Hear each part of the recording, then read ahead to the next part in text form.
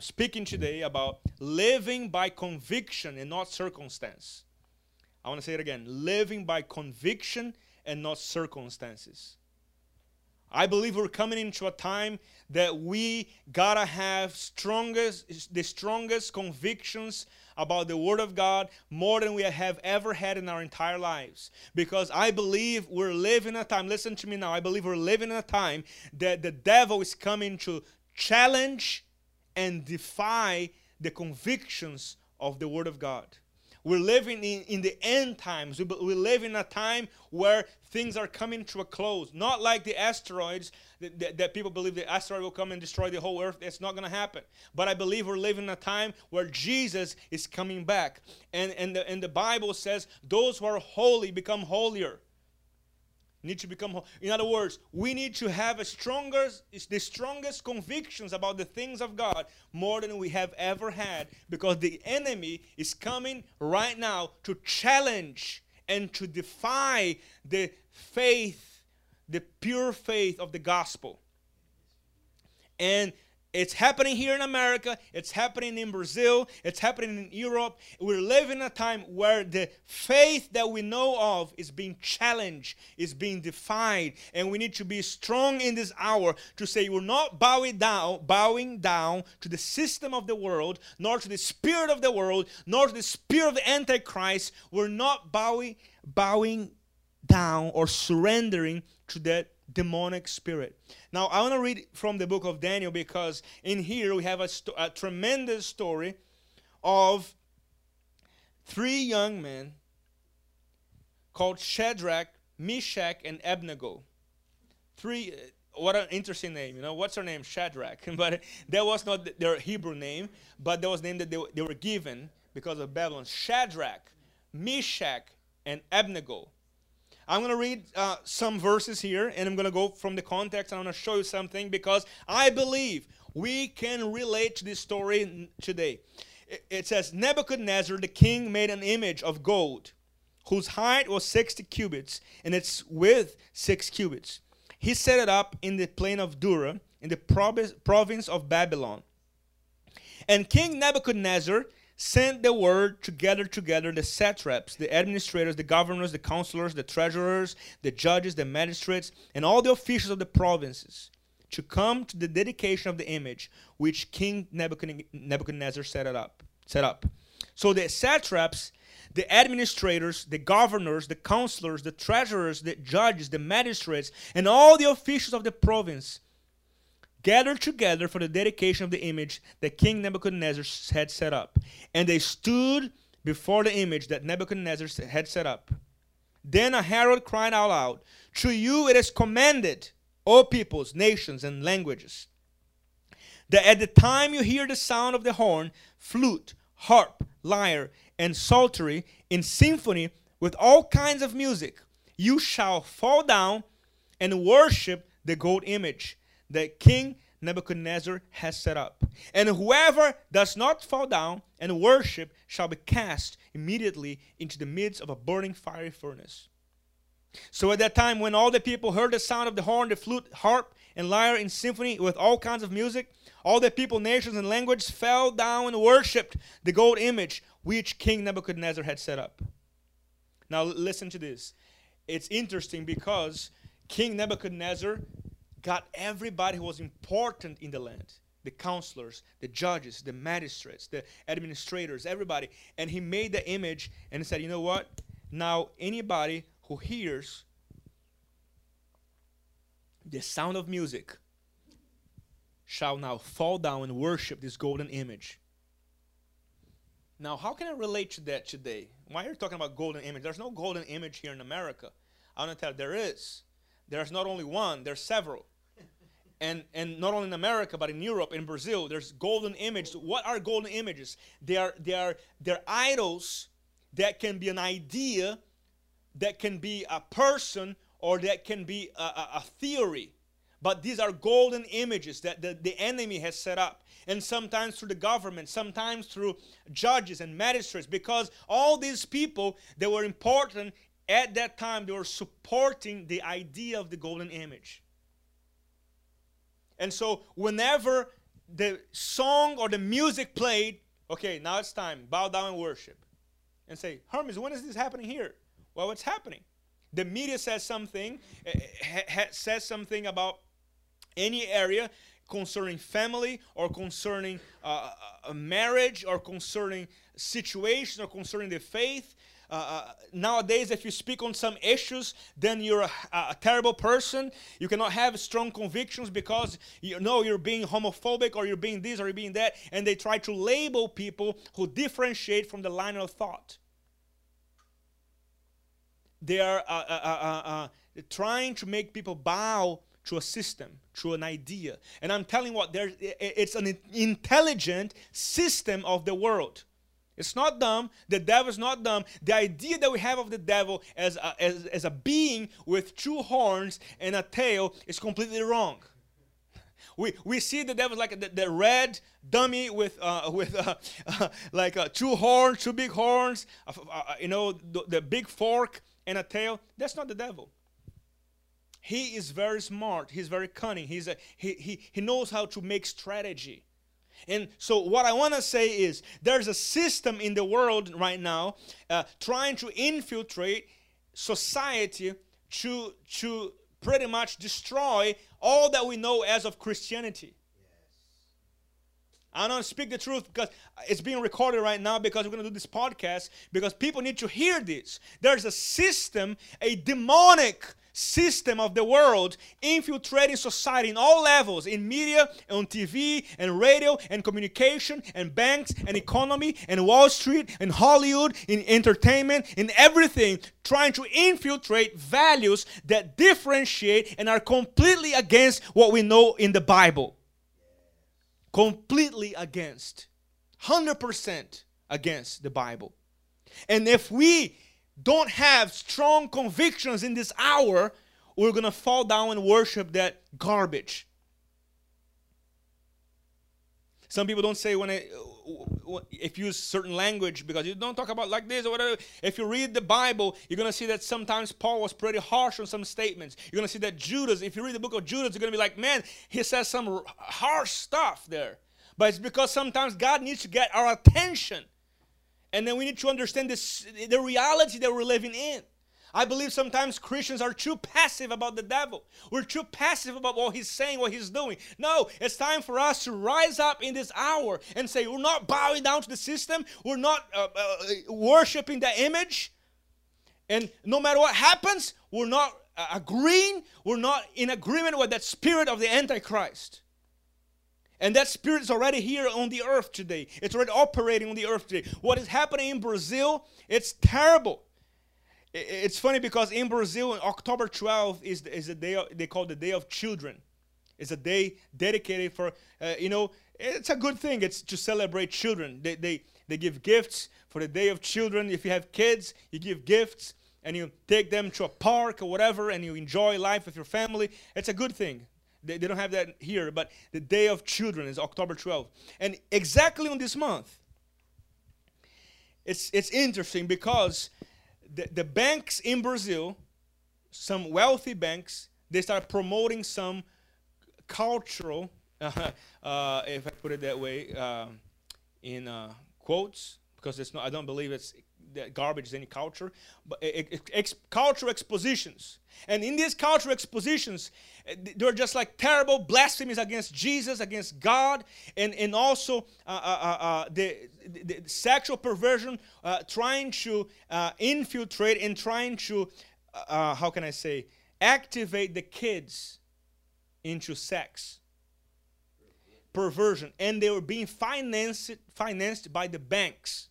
One bank gave $800,000 to promote this garbage. Now I'm telling you this, bad stuff. It was so evil that the mayor of Rio de Janeiro went to national TV and he said, this is not happening here. And this cultural exposition did not even happen in Rio because he said, I don't accept this. It's not happening here. The mayor of Rio, who's not even a Christian, he said, that's bad. I don't want this here in our state. I hate that stuff. That's what he said. Not here. And then he prohibited. And another city in the south, they prohibited it. But there's another city where there's a naked man, and then the children are coming to touch him. And it's like, and then the parents were bringing them to touch the man. So all kinds of perversion were being spread, and the banks were financing it. Now, ask if a bank wants to finance a crusade or anything that has to do with the gospel. They will not. Why? Because the system of the world is right now corrupted by that spirit of the Antichrist. Now, why do I say this? Because if you notice, things like that are happening in Europe. Some cities and countries are being invaded by the thousands of Muslims that are coming, and they're implementing their own culture there.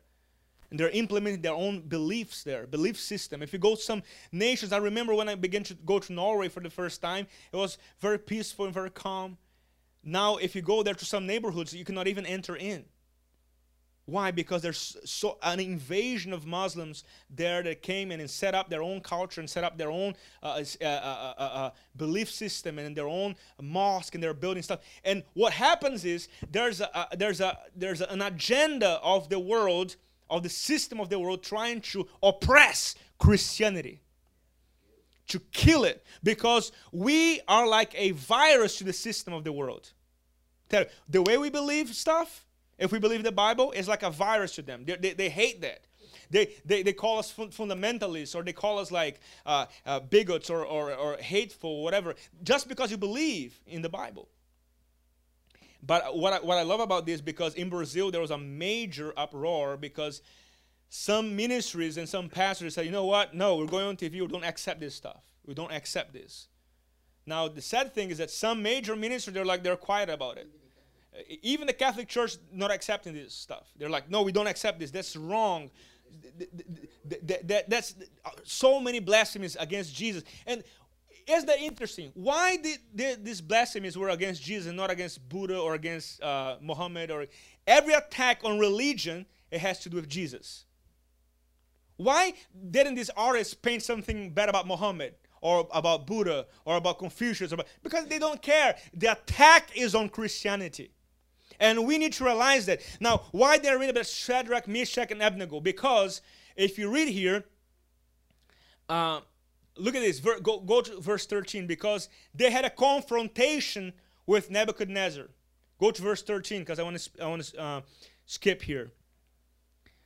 Daniel chapter 3 verse 13 says, Then Nebuchadnezzar, in rage and fury, gave the command to bring Shadrach, Meshach, and Abednego. So they brought these men before the king. Nebuchadnezzar spoke, saying to them, Is it true, Shadrach, Meshach, and Abednego, that you do not serve my gods or worship the gold image which I have set up? Now, if you're ready, at the time you'll hear the sound of the horn, flute, harp, lyre, and psaltery, in symphony with all kinds of music, and you fall down and worship the image which I have made, good. But if you do not worship, you shall be cast immediately into the midst of a burning fiery furnace. And who is the God who will deliver you from my hands? See how the enemy is very prideful. Nebuchadnezzar was very prideful and said, if you do not worship this image, I'm going to throw you the fiery furnace. And who is the God who is able to deliver you from my hands? I'm telling you what, there's a confrontation right now happening with the church and that spirit, the same spirit of Babylon, the same spirit, the pagan spirit is happening right now. And if we're not ready, we're going to fall down and worship that image, even if we don't know it.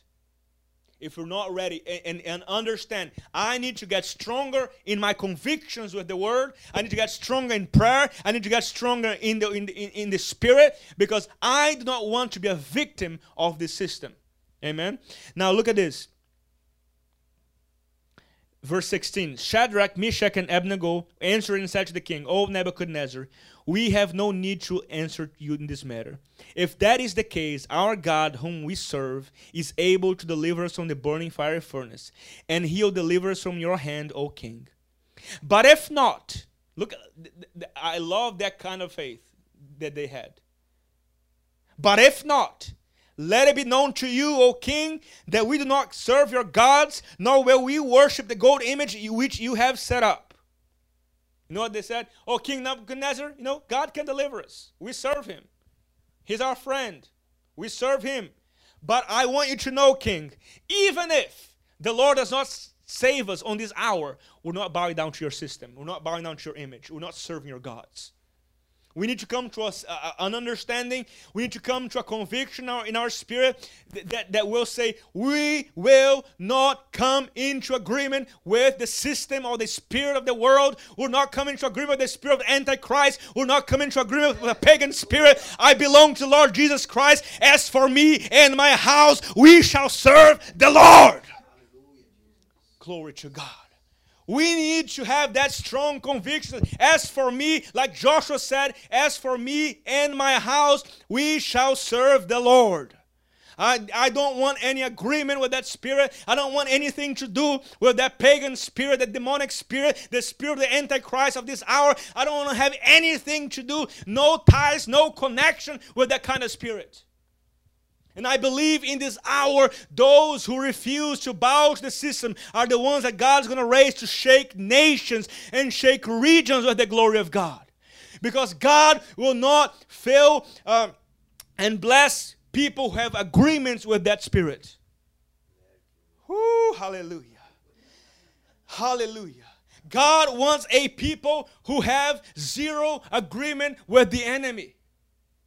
That means that I do not accept, I refuse completely 100% anything that has to do with the spirit of the Antichrist and the spirit of the world. Hallelujah. Glory to God. Now look at this. We know this, the rest of this story. That the king was so mad. He was so angry. That how can this young man dare to disobey my order? And then the Bible says that he made the fiery furnace even hotter, so hot. And so you're not bowing down? Okay. They tied the men, the three young men, tied them up and threw them in the fiery furnace. And the Bible says that they were beholding that situation and they were looking at that scenario. And they were so amazed because they said, didn't we throw three men in the fiery furnace? But there's a fourth one walking in the fiery furnace. And he looks like the Son of God, like the Son of God, Son of Man. He is walking with them. And the Bible says that they were completely delivered out of the fiery furnace because actually, as a matter of fact, there was an appearance of Jesus Christ in the fiery furnace. The fourth man was Jesus Christ. And I want to tell you this morning, there's a fourth man in the fire furnace with you. Whatever you're going through, you're not alone. You're not alone in your journey. You're not alone in your trial. You're not alone in your tribulation. There's a fourth man in your fire furnace. But why did Jesus rescue them? Because I say Jesus because every theologian agrees that it was an appearance of Jesus Christ. Even though it was before Christ, we know that Jesus always existed. But why did God come to the rescue of Shadrach, Meshach, and Abednego? Because God saw in them such faith. There was a no retreat, no surrender kind of faith. I'm not retreating. I'm not surrendering. I'm not agreeing. There's no agreement with the enemy. There's no agreement with false gods. There's no agreement with paganism. There's no agreement with the spirit of the hour or the spirit of the world. There's zero agreement. I don't have nothing to do with this. Then God said, you know what? These are true servants of mine. True servants of mine. They're able to stand the pressure. I'm telling you, my friends, there's a pressure right now of the world. Huge pressure. Trying to accommodate your faith to the system of the world. Oh, let's just fix a little bit. Let's fix a little bit. Right here, don't say this stuff because it's offensive. Don't talk about hell. Don't talk about, sin. Don't talk about this. And many people are falling for it. You shouldn't talk about hell because, it's not a popular subject. You know what? But I better warn people about it and tell them the truth because you love them. If you love people, you tell them the truth. In love, but tell them the truth. Jesus spoke more about hell than about heaven. Now, if Jesus spoke about it, why can't we talk about it? Oh, you shouldn't talk about this because, it's offensive. People will not come to the church. Let them not come then, But I better hear stick with people who want to hear the truth and who want to hear the truth about the gospel than to stick with people who are just more numbers. Oh, but it's not. No, listen. There's a course here in America, how you should develop a church, how should you grow a church. And then number one thing is, don't talk about anything offensive, anything that people will be offended about. Just say nice stuff, you know. If that's what people want, let them watch Oprah Winfrey and whatever, just nice stuff. But if you want to hear about the gospel, amen, then tell them the truth of the Bible, amen. So there's a way. Another thing that people say: don't put a cross on anything because that's offensive. You know, don't put a cross, don't talk about hell, don't talk about sin, don't talk about judgment. It's a course. I'm telling you, like, I remember when my former pastor in Orlando, he spoke about that people were inviting him to that course. Like, hey, come. Because his church was 400 members. It was already like a good-sized church. But they were saying, you can grow your church to thousands of people. And he's like, I don't want that. What do I want that for? No, you have a mega church. You know, have more money, have more stuff. He said, I don't want that. I want to please God, amen.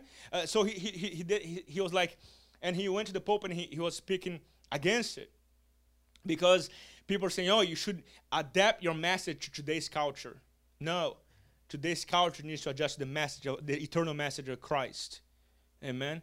The Bible does not change. God said clearly, my word is settled forever in heaven. It doesn't change. Now, we need to adjust ourselves to God's word, not otherwise. God will not adjust himself to make you fit. No, you need to adjust yourself to fit into God's plan. We live in an hour, it's like the hour of humanism. Why do I say humanism? Because humanism, man is the center. And everything accommodates to man. But no, it's not humanism. No, that's not biblical. That was developed in Europe around the 1500s. There was the Renaissance movement that was saying that, okay, we got enough of the Bible, enough of this stuff. Now we need to go deeper. We need to go to a movement that was developed in arts, in music, and everything. That what it says that mankind or man was the center of the world, not God. And this thought is still going on today, where man is the center and God is like the second person, the third person, and he needs to adjust to us because we dictate the rules. No, we're not the center. We need to ask God for mercy. We need to ask God to save us in Jesus' name. Amen. So this kind of gospel that puts man as the center is totally wrong, and this watered down, sugar-coated gospel will not stand in this hour. Telling you what, this sugar-coated a gospel that is afraid to confront, a gospel that is afraid to, and some people are like this. Okay, I love Jesus, I want to talk the truth. But let me tell you something, if you speak the truth, even if you're the nicest person in the world, if you just speak the truth in a nice way even, there will be confrontation. It's impossible. It's impossible. I believe in this, you know. I remember one preacher, I won't say any names, but he was in a very famous TV show here in America. And the interviewer, who was a famous guy as well, Larry King, I can say the interviewer because Larry King was the interviewer. I'm not going to say the preacher's name, but the preacher was there and he's very famous. He's got a big church. And then Larry King was like, okay, so-and-so, I'm Jewish. I don't believe in Jesus Christ. If I die right now and I don't believe in Jesus, where am I going to go? And the preacher said, well, I don't know. And then Larry King, oh, okay, right, you believe. Because, you know, these guys, they know what the Bible says. Like Larry King, he knows what the Bible says about it. That's why he asked that question. He's like, I want to see if you have the guts to tell me what the Bible says. And then he said, okay, look at this guy, his cameraman here. He is a Muslim. He does not believe in Jesus Christ. He is completely against what Jesus says, and he doesn't believe he's the Lord or the Savior. If he dies right now, in this state, where's he going to go? And the preacher's like, I don't know. And then one lady from his church got pretty upset about it because she goes to church every Sunday. And like calls the program, it was live, calls the program, said, Pastor, you should say, I'm talking about the lady who comes to church, not even a preacher, but she knows better. She's like, Pastor, you should say that the Bible says, Jesus said, I am the way, the truth, and the life. No one comes to the Father except through me. Why didn't you say that? And then Larry King was like, look what she's saying. Like, it was a perfect scenario for Larry King. He's like, look what she's saying. And then the preacher's like, oh, you know. And then Larry King's like, oh, what about now? Do you agree with the lady who goes to your church? And he said, yeah, I would agree with her. So then, I'm Jewish. I don't believe in Jesus. If I die, where am I going to go? He said, I don't know. So, what is that? What is that? What is that? And I remember another preacher came to the point that he said, I was watching that interview. I got so angry. I wanted to jump through the TV and punch him, you know. Because how can you dare say such a thing? Like, don't stand for anything. But listen, he did not have to say, you're going to hell. No. He just needs to say, oh, look, the Bible says this. The Word of God says this. It's not that we need to hate people and say this. And it's not about winning an argument. It's about standing for the faith. It's not about winning an argument. Because sometimes if you want to just win an argument, so what? We don't want to win the argument. We want to win people's souls. Amen? So if you just win the argument, there's no purpose in it. It's not about winning arguments. It's about winning people. But in order to win people to Jesus, you got to tell them the truth in love. It's not to be hateful towards Larry King or the cameraman. No. So, look, Larry, the Bible says this, and I believe what the Bible says. That's it. It's not about my opinion. It's not about your opinion. It's about what the Bible says, what the Word of God says. So we need to, but because I believe because he was afraid of losing people. That's what it comes to. Being afraid of losing popularity. Or you're not popular with the media anymore because you said this. You're not popular. You're not the cool guy. And I believe that many people in this hour, they are afraid for standing. Where actually people are looking for people who will stand because we're different. Amen? People are actually looking for the different ones and say, no, the ones who I stick with my faith because that shows loyalty.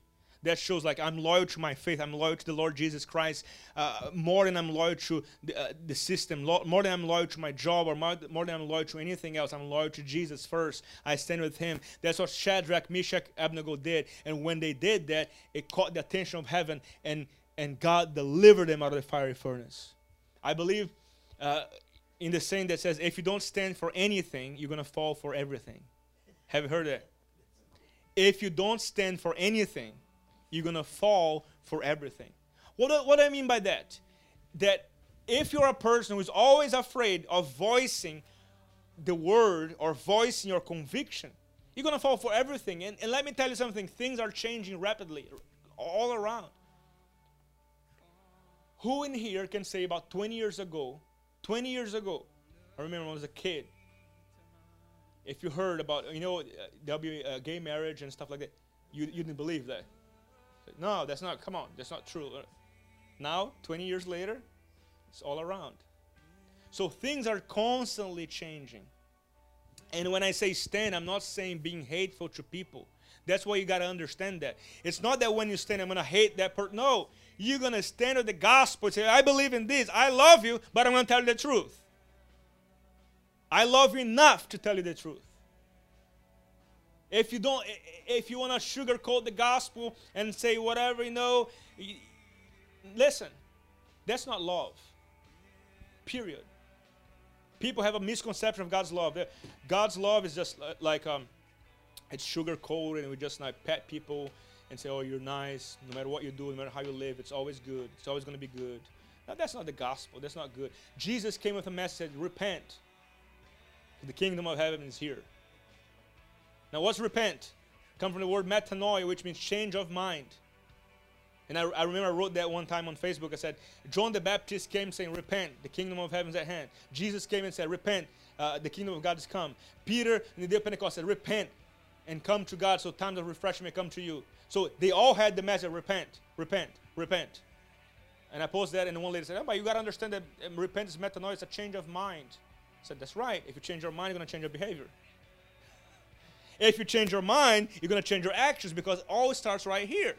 But if you change it, according to the word, what's that repentance means? Means not just like you crying, though you may cry, or that you hitting your chest and say, Lord, forgive me. It's not just about that, even though that may happen. But it's basically a change of mind that will cause a change of action in accordance with God's word. That's what repentance means. You're going to change your way of thinking, not from the world. You're going to renew your mind from the word. That's what repentance means. And I believe that many people are afraid to talk about repentance today because it's not popular. It's not the message that people want to come back for next Sunday. Now, if they don't want to come back, that's okay. That's okay. Just keep preaching the truth. Keep telling the truth. But love people enough to tell them the truth. Now, if you love people, you tell them the truth in love. I'm telling you what, people who want God, they will receive him. People who are open. And I want to close in a moment. I just want to say this. This week, we were filming 2 TV shows. And the shows were about this. Number 1 was the end of the world. Do you believe? That's what the theme was. And so we went to the streets here in Richmond. Went to the library right here on Parent Road. And the question was, do you believe in the end of the world? And if you do believe, why? Okay. First day, we interviewed 10 people. We had people that said, no, we don't want to be interviewed. That's okay, but we interviewed 10. Out of, listen to me, right here in Richmond, it gave me a picture of what we need in the city. Because I know that we need to know what the area we're living in very well. I went to these people and said, do you believe in the end of the world? And most of them said, yes, I believe. I said, okay, why do you believe that? And they said, oh, there'll be an asteroid that will come, and they will hit the world and explode everything, and there will be no more. So, okay, where did you hear that? Oh, science says that. Okay, I went to the next person. Do you believe in the end of the world? Yes, I believe. So it's coming to an end? Yes, it's coming. What's going to happen? And they said, there is an asteroid that will come and explode the earth, and then all of us will be destroyed and will wipe everybody out, and there'll be nothing anymore. That's what you believe? Yeah, I believe. When it's happening? I know it's happening. I said, why do you believe that? Because of science. I'm telling you what, out of 10, here in Richmond, right here on Parent Road on the library, out of 10 people, only one person mentioned the return of Jesus Christ. One person. All of the 9 others, they said, no, it's going to explode. We're going to vanish. That tells me something. They don't know anything about the Bible. They need the gospel. That awakened something in me, because I was like, I'm talking to these people. They have no clue where their life is going. They have no clue. Then I said, okay, next program, recording another program, even this week. The program was about, who is Jesus to you? Because the message, the program is, because I wanted to do an evangelistic program, the message was, if Jesus said all this stuff, that he and the Father are one, and nobody can come to the Father except through him, and nobody can come to God except through him, that he's the only way to salvation. If he said all this stuff, either he is a liar, which we know he's not, or he's crazy, because he's saying all this stuff and it's not true, or he is who he said he is. There's no option. If he said all these quotes and these statements, either it's true or not. So I said, who is Jesus to you? Again, I interviewed about 10 people or 12 people. I'm telling you what, man, I was shocked, because people were saying, and they're like, before they were saying on camera, they talked to me and said, can I say whatever I want? I said, of course, that's your opinion. I want your true, raw opinion. I don't want you to please me. Just say whatever you want. And I said, okay. One guy said, I believe Jesus never existed, never walked on the earth. There's a creation of man. It's a fairy tale. And I was like, oh, you believe that? Okay. Then I went to another lady, and the lady said, you know, Jesus is an idea. He's not a person. He's an idea. Never existed. We create an idea and somebody to, and another person. Yeah, but she said, I want to raise my, and she said, where's your church? Are you a pastor? I'm a pastor. Where's your church? I said, and I gave her a card and said, I may come there the following Sunday. she said that we may come because she wants to at least experience some type of religion, because she wants to know if there's real. So in other words, she's searching. She doesn't believe, but she's searching. And she said, I want my children to at least have the chance to experience. And their kids were in the car. They're about 12 years old. And said, I want them to come to church and at least experience, to see what they think about it. I said, that's good. Come to our church. You'll like it. We've got some nice people there. We'll welcome you. You're welcome. If you're just trying, search, just come. Come and experience it. We'll pray for you. And I said, thank you so much for reaching out. Yes. So she was open. But other guys said, I believe he's an idea. I believe he's not. And other lady said, I believe he was a good person, but he's not the Savior. And another guy said, I believe he was a good philosopher, a good teacher, but he's not the Savior of the world. I don't believe in this stuff. And I went to 3 girls who were about teenagers. One of them was Russian. Another one was were American, and they were like 15, 16 years old. I said, what do you believe about Jesus? I said, I'm an atheist. I don't believe in God. I don't believe God exists. And another one said, I believe, I don't believe in any of that. My parents do, but I don't believe it. So that gave me a picture of what we need here in Richmond. People need the gospel. We think that, their church every corner. Okay, great. But what are we doing? Like there must be something, there must be an awakening first in our hearts to reach these people, because they need to at least have an experience with the truth. Let's stand to our feet. But a church that is wishy-washy, like, I don't know, like, if we're trying to accommodate ourselves, we will have no impact in the world. A gospel that is a sugar-coated gospel has no impact. But listen to me now. We need to make a stand with God. I'm not going to make any altar call today, but if you can just raise your hand to heaven right now and ask the Lord to make you stronger. That's what I believe we need. Make our hearts